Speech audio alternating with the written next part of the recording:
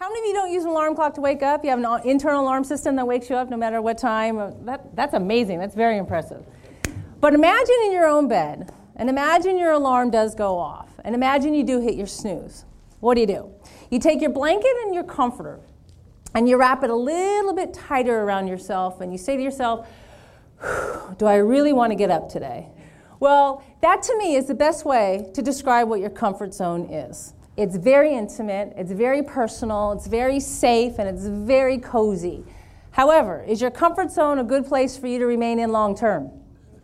No. So I want to inspire you to get out of your comfort zone, to stretch yourself, to learn something new, to do something new, to take yourself further than you even thought possible. So are you ready? Are you with me? Say yes? Yes. Excellent. So let's get out your note guide, and I would like you to take some notes. So the success strategies I want to talk about today, first and foremost, I recommend you have the one trait that all successful leaders have.